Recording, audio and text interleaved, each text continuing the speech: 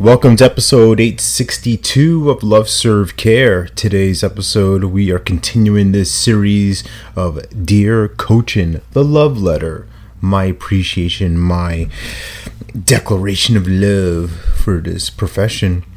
And what came from me, what appeared, right, what's coming from me is this beautiful gift of ownership. And more importantly, the gift of no. And this is something that has been what I would say a sticking point in my career early on, and for other people, other coaches that I interact with, right? This place of no. And we're going to look at it from different sides, right? The no that is the dreaded no. The no from the prospective client, the person we're looking to create a coaching partnership with, and when they say no, or when they express no, it's not for me, and different things can happen like that. It doesn't have to be an outright no. Most times it's not. Most times people, rather than taking on things head on or being, obviously, confrontational about it, they go into what we call ghost mode. And then you find coaches being ghostbusters. And I only speak this because this was me for a bit, like typing up, hey, what's going on? Hey, where you at? Hey, what you doing? Hey, to touching base. And the answer is no.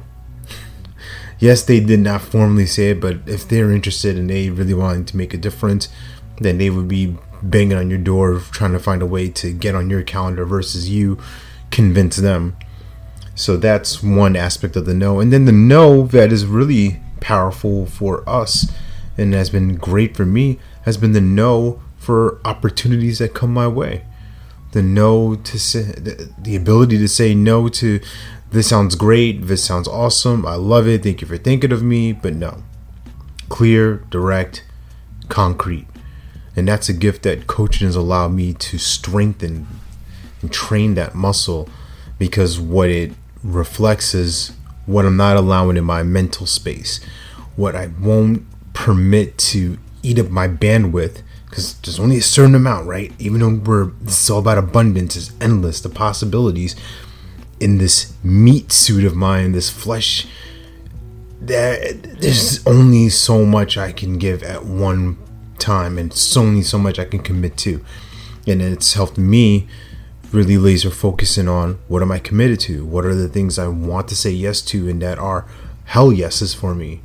And those are opportunities, those are gifts that I help bestow upon my clients, to reveal within them. So hopefully it makes a difference for you too. Remember, you're born to live your life in abundance. You're the master of your future, you control your freedom, and you have complete dominance of your thoughts, your emotions, and your habits. Take care. God bless. Stay blessed.